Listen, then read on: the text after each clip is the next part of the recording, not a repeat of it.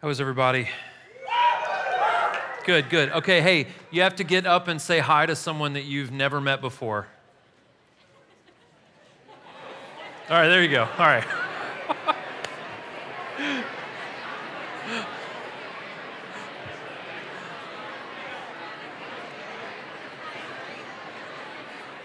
It's fun to watch the introverts in the room when we do this.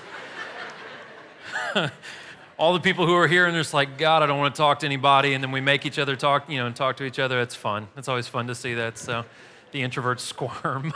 So good times. Okay, so if you've never been here before, we've been working through the Gospel of John. You'll be happy to know after today we will be more than halfway through. It only took us 4 months to get there, right? But we'll be halfway through the Gospel of John after today. We're in chapter 11 today. If you weren't with us, if you've never been here before, what we do is we do whole books of the Bible, verse by verse, line by line, chapter by chapter, and try to work our way through them the best we can. And last week, when we were in chapter 10, we talked about this. Jesus told a parable, which is just a simple story to prove a point, right?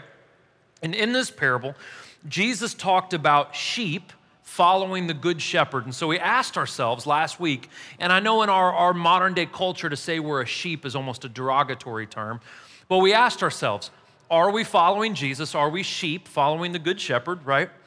And then we asked, if we are sheep following the good shepherd, are we beginning to look more and more like him? Talking like him, acting like him, responding like him. At least we should be eventually conforming into the ways of Jesus, okay? Our good shepherd. This week we're going to talk about this very, very famous chapter of the Bible, chapter 11. We're not going to get all the way through it. We'll almost get all the way through it. But we're going to talk about this idea, this thought, that in a world that exudes death, not just death, but apathy, distraction, sleep, right? Like not being alert, being selfish, being self-consumed. In a world that exudes those things, we need God to make sure that we understand what it means to truly live, okay? That we understand what it means to truly live. That's going to be the theme that I hope to kind of touch base with towards the end of this lesson, all right? So, you should have a notes handout in front of you. Hey, and by the way, if you were here last week, it was packed in this room. We added 100 chairs, so now you don't have to if you are that introvert, you can have maybe a space in between you and the person next to you. A little bit good, right? We've got a little bit more space in here, so you're welcome. So, anyways, you should have a notes handout in front of you. If you have a Bible, the book of John is the fourth book of the New Testament, so it's very, very easy to find. If you have not been with us, it's very easy to catch up and read the first 10 chapters of John, and you can catch right up with us. But if it's your first time here, welcome, and we'll dive into this, and we'll see what happens. Let me pray for us, and we'll get into it, okay? Lord Jesus, God, I love you. I just want to tell you thank you for everyone in this room, Lord. If there are people in this room who are not believers, and maybe this is their first time in a church or the first time in a long time in a church, I'm just really, really happy that they're here, God, and I pray that something today just piques an interest or maybe provokes them to want to dig a little bit deeper and maybe something we've said today, God. For all the people in this room who are believers, Jesus, I pray that you just open up our ears and our eyes and help us understand and to grow deeper in our faith. Lord, we pray that you bless every church in our community, every nonprofit in our community, God, that we advance your kingdom, Lord, through these churches and through these nonprofits, God, and pray that you're the one that gets the glory and the attention, not us, God. Lord, we love you, Jesus. I'm a very imperfect person trying to teach a very perfect Bible, God, and about a very perfect God. So, Lord, I just need your help today. Give me the right words and help me to say the right thing. We love you, we lift you up, and we praise you, God, and it's in your name we pray. In Jesus' name, amen. Okay, guys, I'm going to start in chapter 11. The first section's a little lengthy. Bear with me, and we'll do our best to break it down, okay? Here we go. Now, a man was sick, Lazarus, from Bethany, the village of Mary and her sister Martha. Mary was the one who anointed the Lord with fragrant oil and wiped his feet with her hair. And it was her brother Lazarus who was sick. So the sisters sent a message to him and said, Lord, the one you love is sick. When Jesus heard it, he said, the sickness will not end in death, but is for the glory of God, so that the Son of God may be glorified through it. Now Jesus loved Martha, her sister, and Lazarus. So when he heard that he was sick, he stayed 2 more days in the place where he was. Then after that, he said to the disciples, let's go to Judea again. "Rabbi," that means teacher, the disciples told him, "Just now the Jews tried to stone you, and you want to go there again?" "Aren't there 12 hours in a day?" Jesus answered. "If anyone walks during the day, he doesn't stumble because he sees the light of this world. If anyone walks during the night, he does stumble because the light is not in him." He said this, and then he told them, "Our friend Lazarus has fallen asleep, but I'm on my way to wake him up." I love that. Then the disciples said to him, "Lord, if he's fallen asleep, he'll get well." Jesus, however, was speaking about his death, but they thought he was speaking about natural sleep. So Jesus then told them plainly, "Lazarus has died. I'm glad for you that I wasn't there so that you may believe, but let's go to him." Then Thomas, called Twin, or in your translation may say Didymus, said to his fellow disciples, "Let's go so we may die with him." Talking about Jesus. Okay? So if you've been with us for any length of time, in the Gospel of John, we see Jesus do some crazy miracles, right? See him do some pretty nutty stuff to prove that he is the Savior. The most recent was there was a blind guy. Jesus spits on the ground, makes some mud, smears it on his face. He washes it off. He can see. In this chapter, we're going to see, though, that Jesus is going to take it up a notch. He's going to extend the miraculous past this life and extend his hand into the afterlife. Now, just for clarity and just as kind of a side note, death is the enemy of God. And death is the enemy of mankind. Death was not God's original intention. It's a result of man's sin and rebellion. And ultimately, one day, God will completely abolish death. So we need to have it in our head that death is not our friend. Death is an enemy to us and an enemy to God, and God's about to deal with it a little bit in this chapter. So we have some new characters that are introduced in the story. If you've been with us for a while, we've been focusing a lot on Jesus, his disciples. There's been some kind of other characters come in, and now we see some new ones.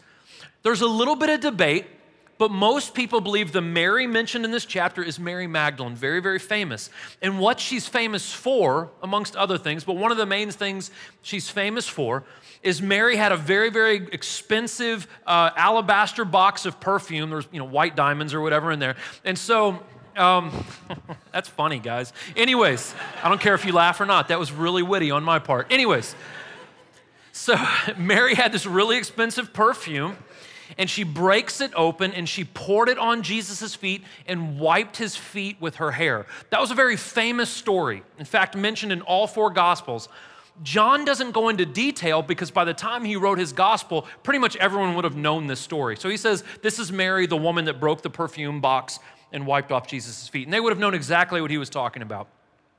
So we're introduced to Mary, to Martha, her sister, and their brother, a guy named Lazarus, who obviously Jesus and Lazarus were pretty close friends. And so they sent a message to Jesus saying, Lazarus, the one you love, is extremely sick. Now listen, if we hear that someone we love and we're very close to is extremely sick, the first thing we do is we hop in our car or we start walking that direction or we hop on a bus or whatever we have to do to get to where that person is. Oddly enough, when Jesus hears this, he chills out for 2 more days. He doesn't move. And they wait 2 more days before they leave to go see Lazarus. And we start to see why he's doing this. Why would he be delaying this? And he says, this sickness is not going to result in death. It's going to glorify God. Now listen, this is hard for us to understand. It's difficult for us to grasp, but any crisis that brings glory to God is good. Let me give you an example. It's been 4 or 5 years ago. Our church was much smaller at the time. We were meeting right off the square. We had a little bitty building, and there was a girl who was a senior at Siegel High School that came to our church. Really sweet girl. Beautiful girl, smart girl, straight A's, just a good kid, right? She was on her way to a football game one time, was texting and driving, ran off the road, got into a wreck, and died, okay? I was asked to do her funeral. And at the time when I was asked to do her funeral, we had very few high school kids come into the church, maybe 10 or 15, something like that. Our church was very small, maybe 200-300 people, and there wasn't a lot coming. But I was asked to do her funeral. Not only was I asked to do her funeral, where it was a big funeral, but the principal of Siegel High asked me to come and speak to the senior class. And I asked him, I said, well, what do you want me to talk about? He goes, tell them the gospel. It's like, okay. And so I went into Siegel High School, and I got to talk to 600 or 700 students about Jesus, which is unheard of, right? So the result of that was this. We started having a ton of kids from Siegel High School start coming to our church. We baptized probably 30, 40 kids from that high school. Some of them went into the mission field. Some of them went into the mission field. All this great stuff started happening because this girl had passed away. So I gave her mom my cell phone number, and we became very good friends, her mom and I. And I remember her mother would call me sometimes at 3 o'clock in the morning. And she'd say, Corey, why did my daughter die? I love God, but I don't understand. Why did she die? And I would say, Tina, I don't completely know why she had to die, but let me tell you what's happened since she died. I said, we baptized 35, 40 kids from her school. We have kids who are interested in ministry now, and they're going out and reaching the lost. And we've seen this astronomical growth in our church, and it was this catalyst to propelling all these people to have a relationship with Jesus. And though I don't understand it, I said to her, look, I know this is awful. I know this is a crisis, but if it glorifies God, it's good. And if we think that miraculous healing is the only good outcome for the situation we're going through, we kind of limit God sometimes. God can take all situations and work them out to His glory and for the benefit of those that love Him, Romans 8. But we have to trust Him. And sometimes in the middle of the situation, it's hard to see that, guys, if we're just being honest with each other. Okay, so Jesus says, our friend Lazarus is sick. He's asleep. I need to go wake him up. Let's go to Judea. Now, the disciples were like, okay, we just left Judea. That's the area near Jerusalem. And he said, and they tried to kill us twice there. So they're like, Jesus, we love Lazarus too, but they want to murder us over there. So why are we going that way? And Jesus said, well, there's 12 hours in a day. And what he means by that is, he says, as long as we're walking in God's will, we're walking in the light. And if we're walking in the light, we're not going to mess up. We're going to be okay. God's going to protect us. He was also saying that while we're walking in the light, we have to be very intentional about the work we do. That means for us, every hour of the day that we have needs to be used for the glory of God. And whatever we're doing, that we need to be intentional, and we need to make sure that we do it on purpose, right? And so again, my favorite line in this whole chapter, he says, our buddy Lazarus is asleep and I'm on my way to wake him up. Now that's a euphemism. What that means is this: many times in the New Testament, when it was referring to death, they would say sleep. And that's actually where we get our word cemetery. From the Greek word for sleep is where we get our word cemetery. Now, the disciples didn't get what he was saying. They're just like, well, Jesus, if he's asleep, he's going to wake up. Why do we have to travel all the way? And since they didn't get it, Jesus turned around and he goes, Lazarus is dead. All right? He had to put it to him plainly. He's dead, guys. He's not asleep. I was talking about death. Now, here's the thing. When we think of death in these terms, as a Christian, death is not creepy for us, or at least it shouldn't be. It shouldn't be a fearsome place, but it's a time of sleep until Jesus wakes us up again.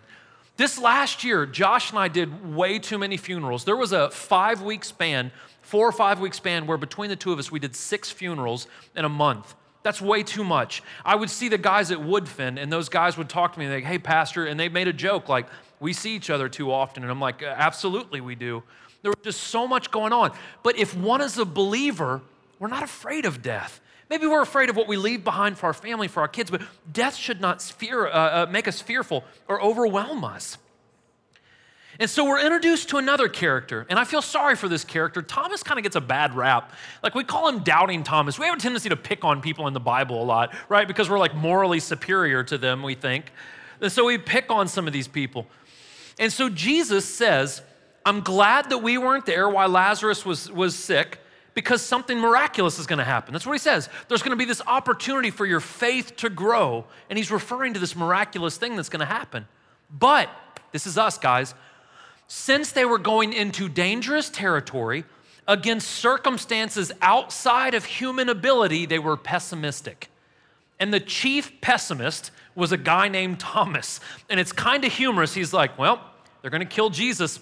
Let's go die with him. That's what he says. They're going to get him. Let's just go with us. And so we kind of pick on Thomas because he doubted. But what we also see in Thomas is actually some really good qualities. Thomas had a lot of guts. He was pessimistic, but he's like, man, if he's going to die, we're going to go with him. He had a lot of guts. Not only a lot of guts, he was very, very loyal. And every believer in Christ needs to be brave, and we need to be loyal.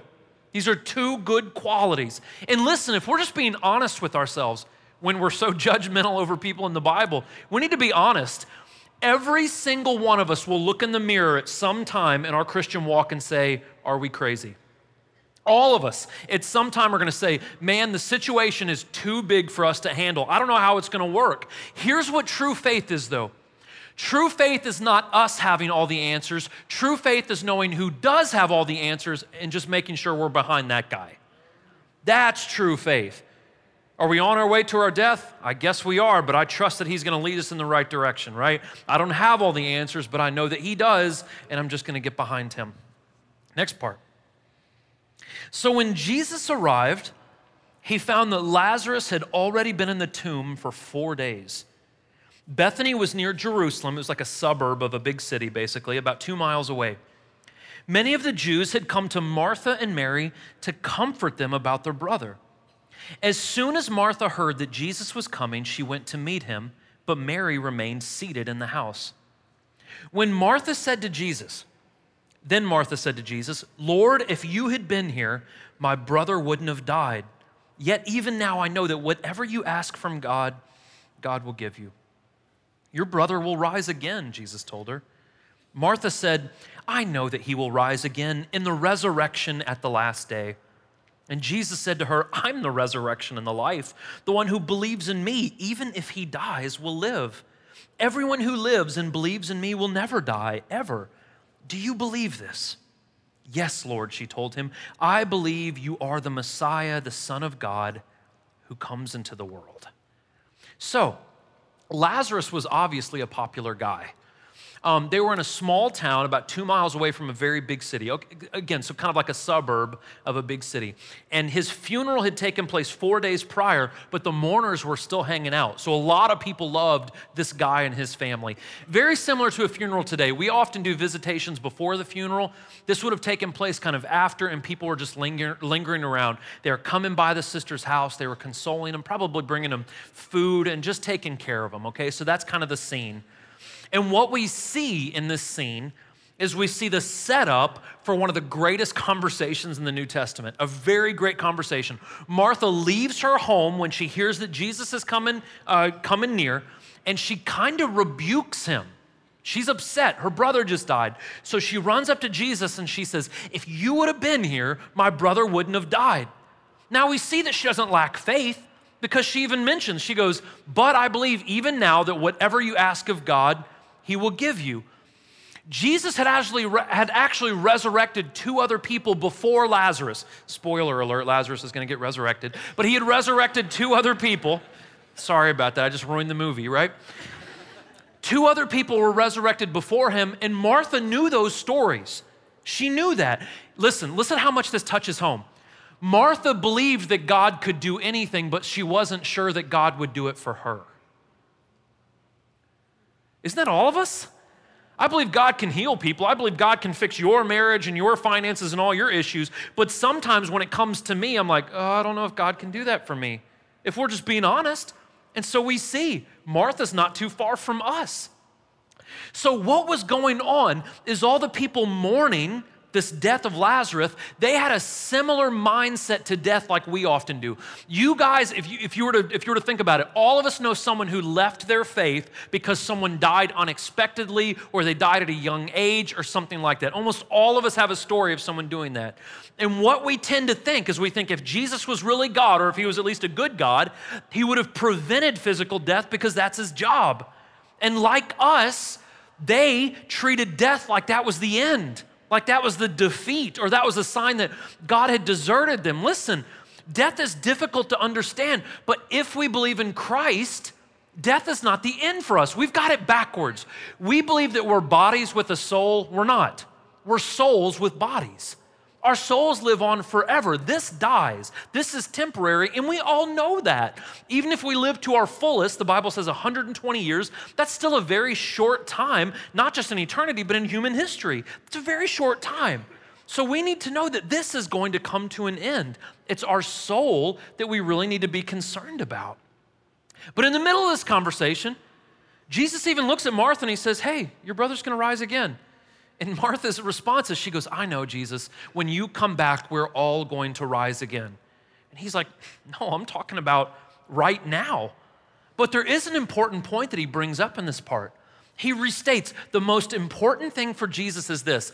He says, the one that believes in me, even if he dies, will live. Even if they die. So listen, our first priority, it was Jesus' first priority and it needs to be Christianity's first priority, is we are to focus on people's spiritual health even before we address their physical health.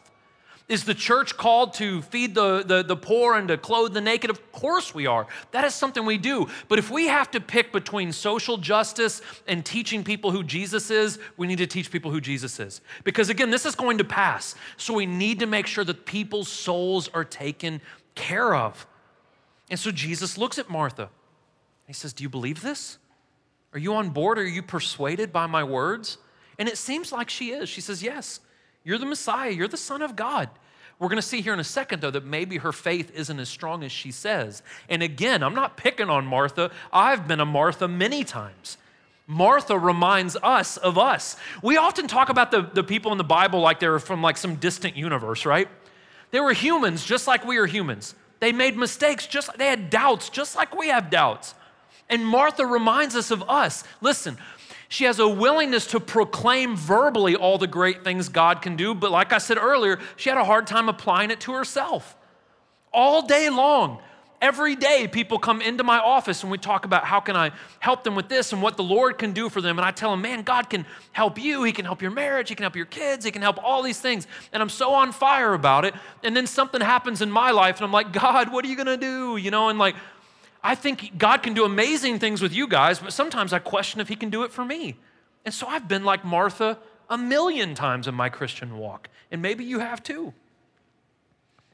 So having said this, she went back and called her sister Mary, saying in private, the teacher is here and he's calling for you. As soon as she heard this, she got up and quickly went to meet him. Jesus had not yet come into the village, but was still in the place where Martha had met him. The Jews who were with her in the house, consoling her, saw that Mary got up quickly and went out.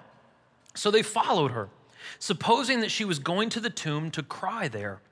And when Mary came to where Jesus was and saw him, she fell at his feet and told him, Lord, if you had been here, my brother would not have died. When Jesus saw her crying, and the Jews who had come with her crying, he was angry in his spirit, and he was deeply moved. Where have you put him? He asked. Lord, they told him, come and see. Verse 35, Jesus wept. So the Jews said, see how he loved him. But some of them said, couldn't he who opened the blind man's eyes also have kept this man from dying? So they start to head towards the tomb. Jesus is walking towards the tomb. Martha runs inside the house where Mary is, and people are greeting her and grieving with her and consoling her. Says, hey, Jesus wants to see you. So Mary shoots out like lightning, right? Catches up with Jesus, and she says the exact same thing that Martha says. She says, if you just would have been here, my brother wouldn't have died. Listen, she says the same thing, but she comes at it from a completely different angle. The two sisters' interactions with Jesus were very different. Martha approached Jesus with a theological debate. She wanted to talk reason and intellect and logic. That's how she approached Jesus. Mary fell at the feet of Jesus. Martha was expecting something in the future. Mary was functioning on a present emotional level. Now listen, we see the importance of both of these things. We follow God logically and we follow God with our brains and our minds, but we also follow him with our heart. We follow God with reason, but we also follow him with emotion. The Bible says it this way, we worship him in spirit and we worship him in truth. And to go to one extreme or the other is bad. If we go to one extreme, we become hyper-spiritual, hyper-charismatic, and we don't use our brains. We're always just running off emotion. That's too far. Or we go the other way, where all we think is things logically, and we don't tap into the Spirit, and that's too far. There is this place in the middle where we worship him in spirit, emotion, heart, and we worship him in truth, logic, reason, our mind. And we see this kind of weird extreme in these two women, these two sisters. So Jesus approaches the tomb and it says he's angry. Well, Jesus never gets angry. I can show you multiple times in the Bible where he gets angry, and this is one of those times. He's upset, and it says he's deeply moved. What is he angry about? He's mad that sin had introduced death into humanity. This angered him. It angered him because he saw the pain that death caused. He saw these people who were crying and weeping and upset, and he was moved by that.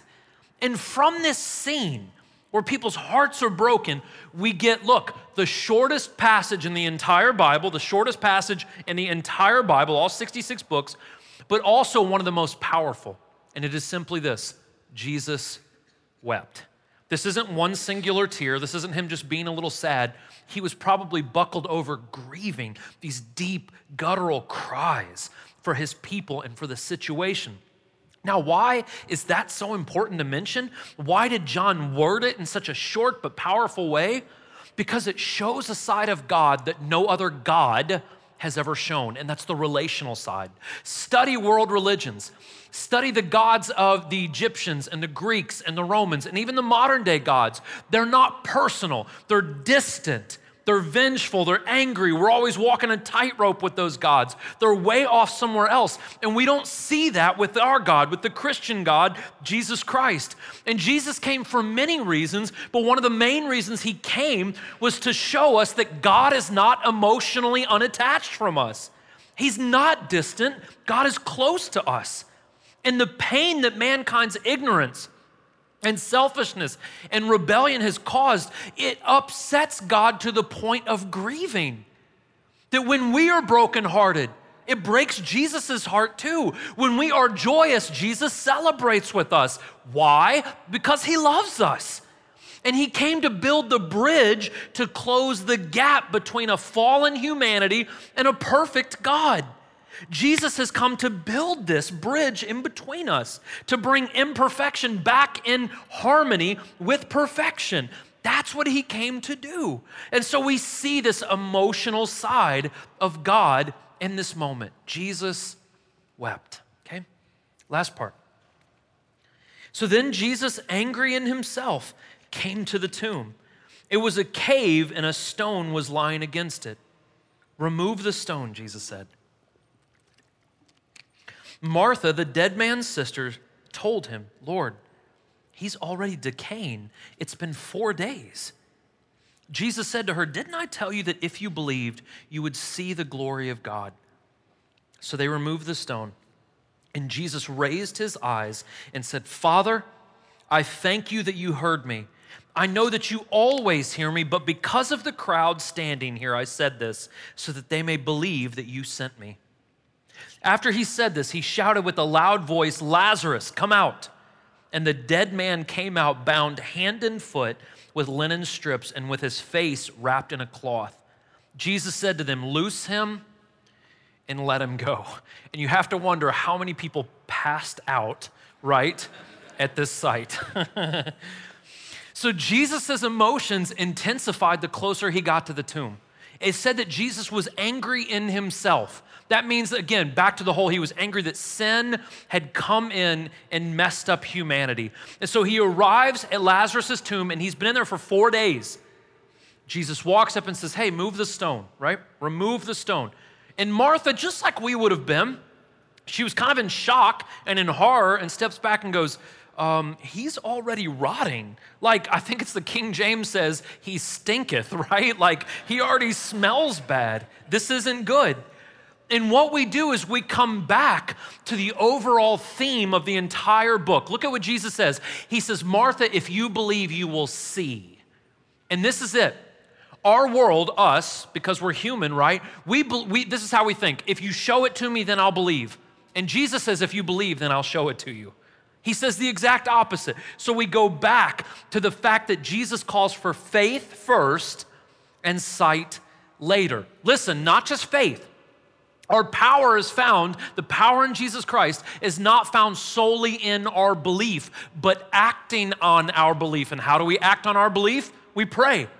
Jesus didn't have to pray. He and the Father were one. This is what Jesus essentially does. He's standing in front of the tomb and he says, hey God, I know you always hear me and I don't have to do this, but for their sake, I want to set an example so they know that you sent me.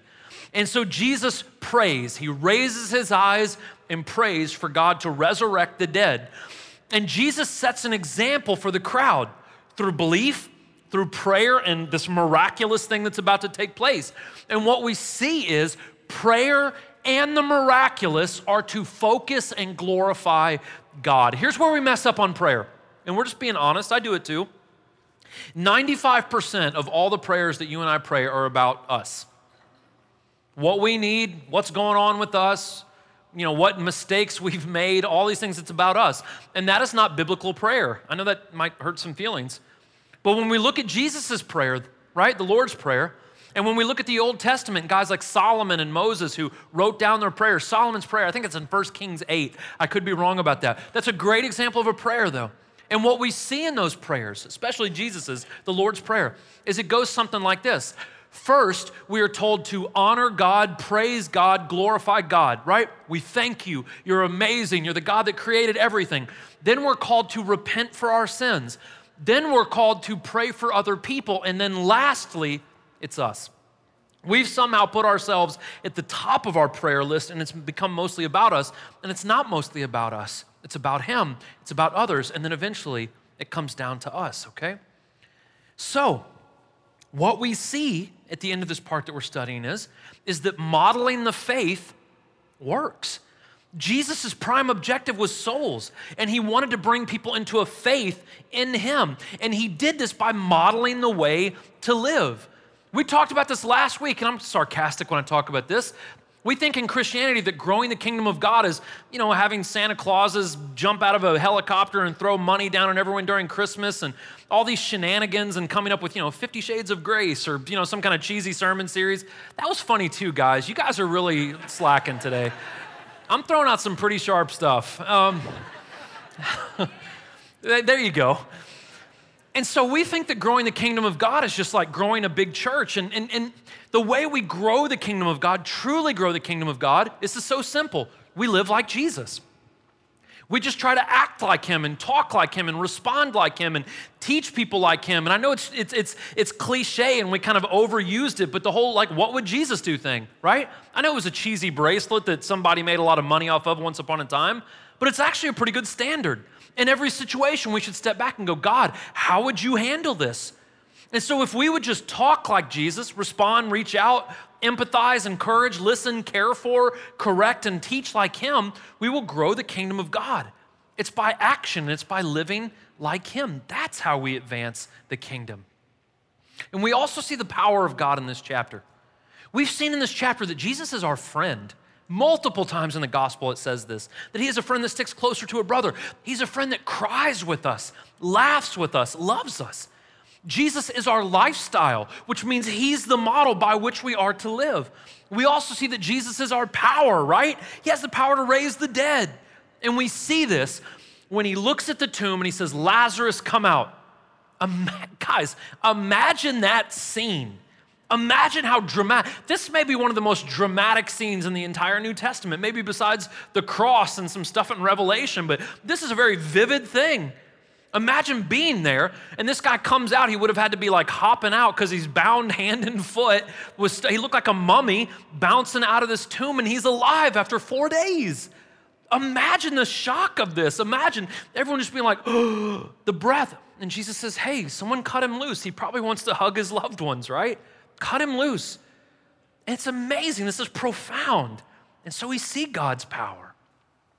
And God has this power. Jesus has this power because He is the God of the past. He is the God of the present right now, and He is also the God of the future. How do we know that? The Bible says it. It says that Jesus is the firstborn of all creation in Colossians, right? When we read Genesis 1 and 2, that was Jesus, right? When we read about Abraham being visited by someone before he goes into Sodom and Gomorrah, that was Jesus. When we hear about someone who was there before everything, that was Jesus. He is the creator God. It says it multiple times in the book of John that He was the first thing and that everything began through Him. We also know that Jesus is the God of the present, right? That He helps us right now in our current situation. And because He helps us now, that sets us up for the future, an eternity with Him. Past, present, future. Jesus is our creator. He's our friend. He's our source of strength so we can make it through the present right now and we can be set up for the future. But the only way this is going to happen is if we're awake, if we're alert. We can't go through this life asleep or dead. Now, why is it so hard for us to live an awakened life? Why is it so hard for us to not be docile or apathetic or overwhelmed by fear or depression? Or why is it so hard for us to truly live? Let's just talk real, guys. A lot of us have an issue with what we've done in the past. We can never move forward. We can never be present now, let alone the future, but we can never be present now because we're so fixated on the past. We live in a culture now that finds identity in their past. Hashtag depressed, right? Or hashtag abused. Hashtag or whatever has been done to me. Not only what we've done wrong, but we want to hold on to the things that have been done to us. And when we do that, we can't move forward. We cannot be present. And so that's camp number one, right? Those that cannot get over the past. The other camp are Christians who all they do is focus on the future. Should we talk about heaven? Yes. I love reading the book of Revelation. I love talking about the promises that God has for us in the future. But some of us as Christians, we think that God's gonna zap us out of this life before the crap hits the fan, right? So we don't have to deal with the messes of humanity. I don't believe in that theology. I believe we're here because God called us to be the salt and the light, that we're here to get our hands dirty. The light is only effective when it's in the middle of darkness. And we have this bad theology that we think we're just gonna be zapped away and we're not gonna have to deal with any of the messes of humanity. And we keep talking about the future so much that we're missing the present. We're talking about heaven so much that we're forgetting that maybe our neighbors aren't gonna go there. That our schools are broken, that our families are broken, that our marriages are broken. Man, Christianity's broken. And we're so busy waiting for God to take us out of this earth that we forgot that we were called to make this earth better. And we're missing right now. We're missing it. So some of us, it's our past that's messing us up. Others of us, it's the fact that we're not thinking about the present. We're just thinking about the future. So Jesus gives us a hope for a better future, right? He takes away the past. But because the Holy Spirit is available for us now, guys, we can see a change now. We can see the family unit get stronger now. We can see more people be fed and clothed and more social gospel and more of us reaching out to communities around us. We can see a change now. We can see these things happen. Why can we see that now? Because Jesus died on the cross, because his Holy Spirit was poured out, and all of those that call in his name are filled with that Spirit now. So we can see a present change. Will it take some work? Sure. Will it take some time? Sure. But we have the power of God in us. The same power that told Lazarus to come out now lives inside of you and I. And we've somehow got it in our skull that we can't make an impact. Of course we can. Of course we can. And we live in a culture that exudes not only death, I don't know if you've noticed that or not. We're a culture that glorifies violence and death and darkness, right? It's our most popular music. It's our most popular TV shows. It's our most popular movies. That exudes death, that is so grim and hopeless and dark. We exude this. Not only death, we exude apathy. We exude distraction. We exude, you do it your way, right? Don't be concerned that there's homeless in our community. They're not in your neighborhood, so don't worry about it. Don't worry that there's starving kids in other nations. You'll never go there. You'll never see that. It's okay. We're good. Don't worry about the fact that there's all this brokenness. Don't worry about those things. And we live in a culture that pushes us. We live in a Christian culture that does this. We got a big, nice building. There's a lot of people here this weekend. We're fine. Let's put it on cruise control.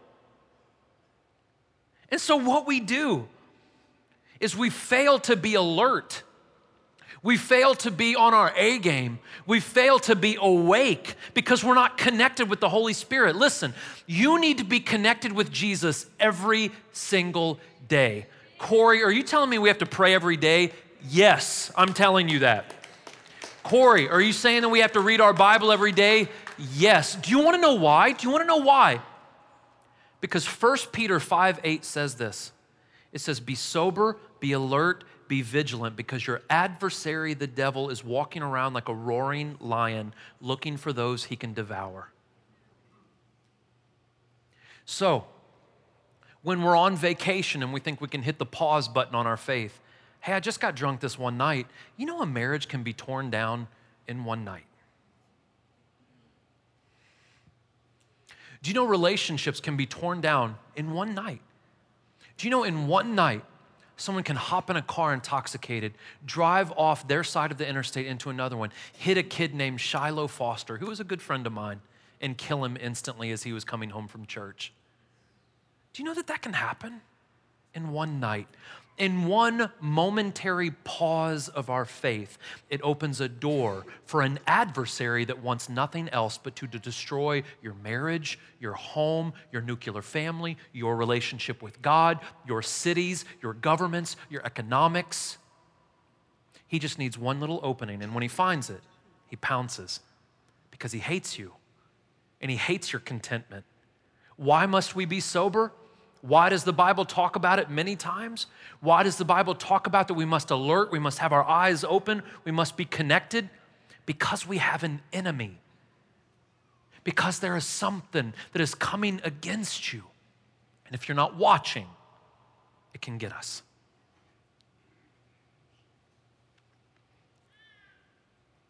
Do you have to be connected with him every day? Absolutely. Every day. Every day. Every day.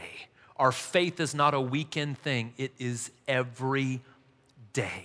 Are we going to slip up? Are we going to have low times? Yes, I'm not unreasonable. But we've got to go back to the source. We've got to be filled up with the Holy Spirit. We've got to tap into him. If we're going to truly find contentment, regardless of the circumstances, if we're truly going to have healthy relationships, healthy communities, we've got to be plugged into him. We've got to be plugged into him every single day. Every day.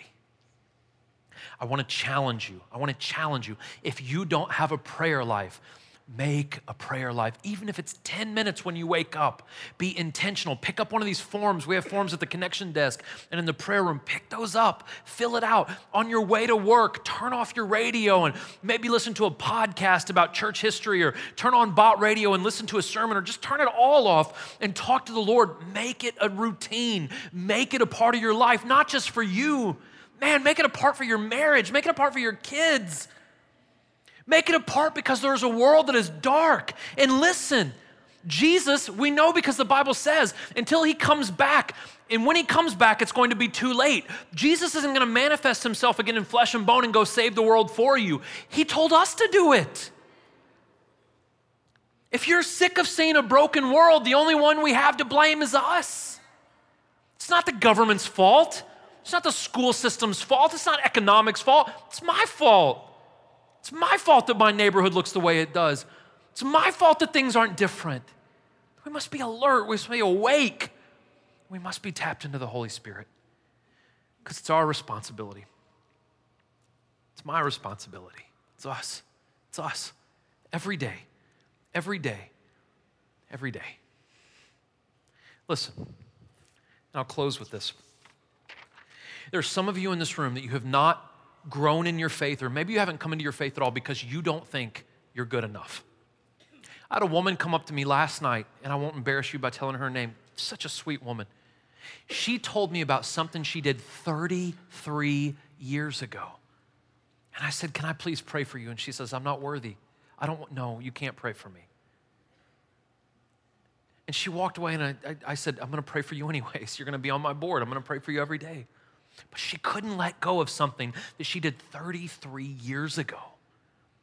And if we have those chains shackled to us, we can't move forward.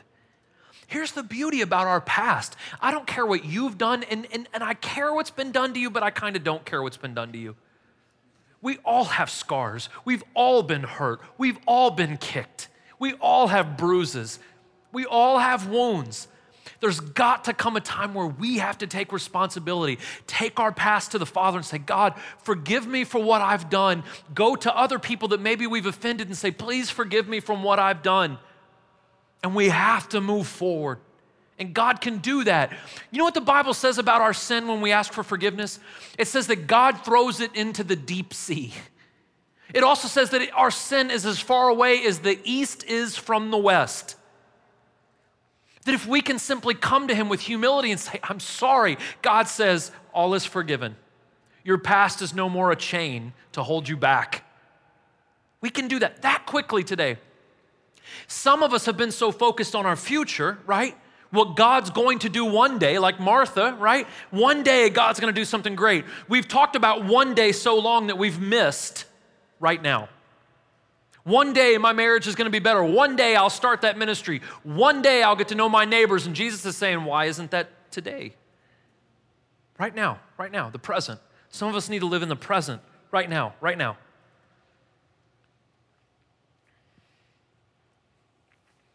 And some of us just need to just buckle down and create a prayer life and a Bible reading life. And we need to go to him every single day. God, I need you. I need you. I need you. I need you.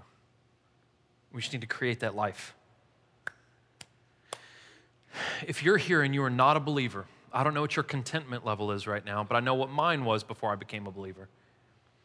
If there's anything I've spoken today that has provoked any thought in you or interest in you, send us an email or come by and talk to one of us on staff or something, or come up and talk to the people who pray at the end of this, or just keep looking for the truth and God will show himself to you. Any of you who are hung up on your past, I want to encourage you and challenge you. Don't leave here with that crap today. Ask God to forgive you. Ask God to forgive you and let him take that. Listen, you may need to go clean up some messes you've made outside of these walls. You may need to call some people and ask for their forgiveness. You may need to humble yourself a little bit, but don't leave here with all that garbage. Don't leave here with all that weight on you. That's silly. You don't have to do that. You forgive people. Let them forgive you. Let Jesus forgive you. And for the rest of us, some of us just need to buckle down and do what we know is right. We pray, we read, we attend church, we get involved, bare bones, basic stuff, and we will see God do amazing things around us. Would you bow your heads with me, please?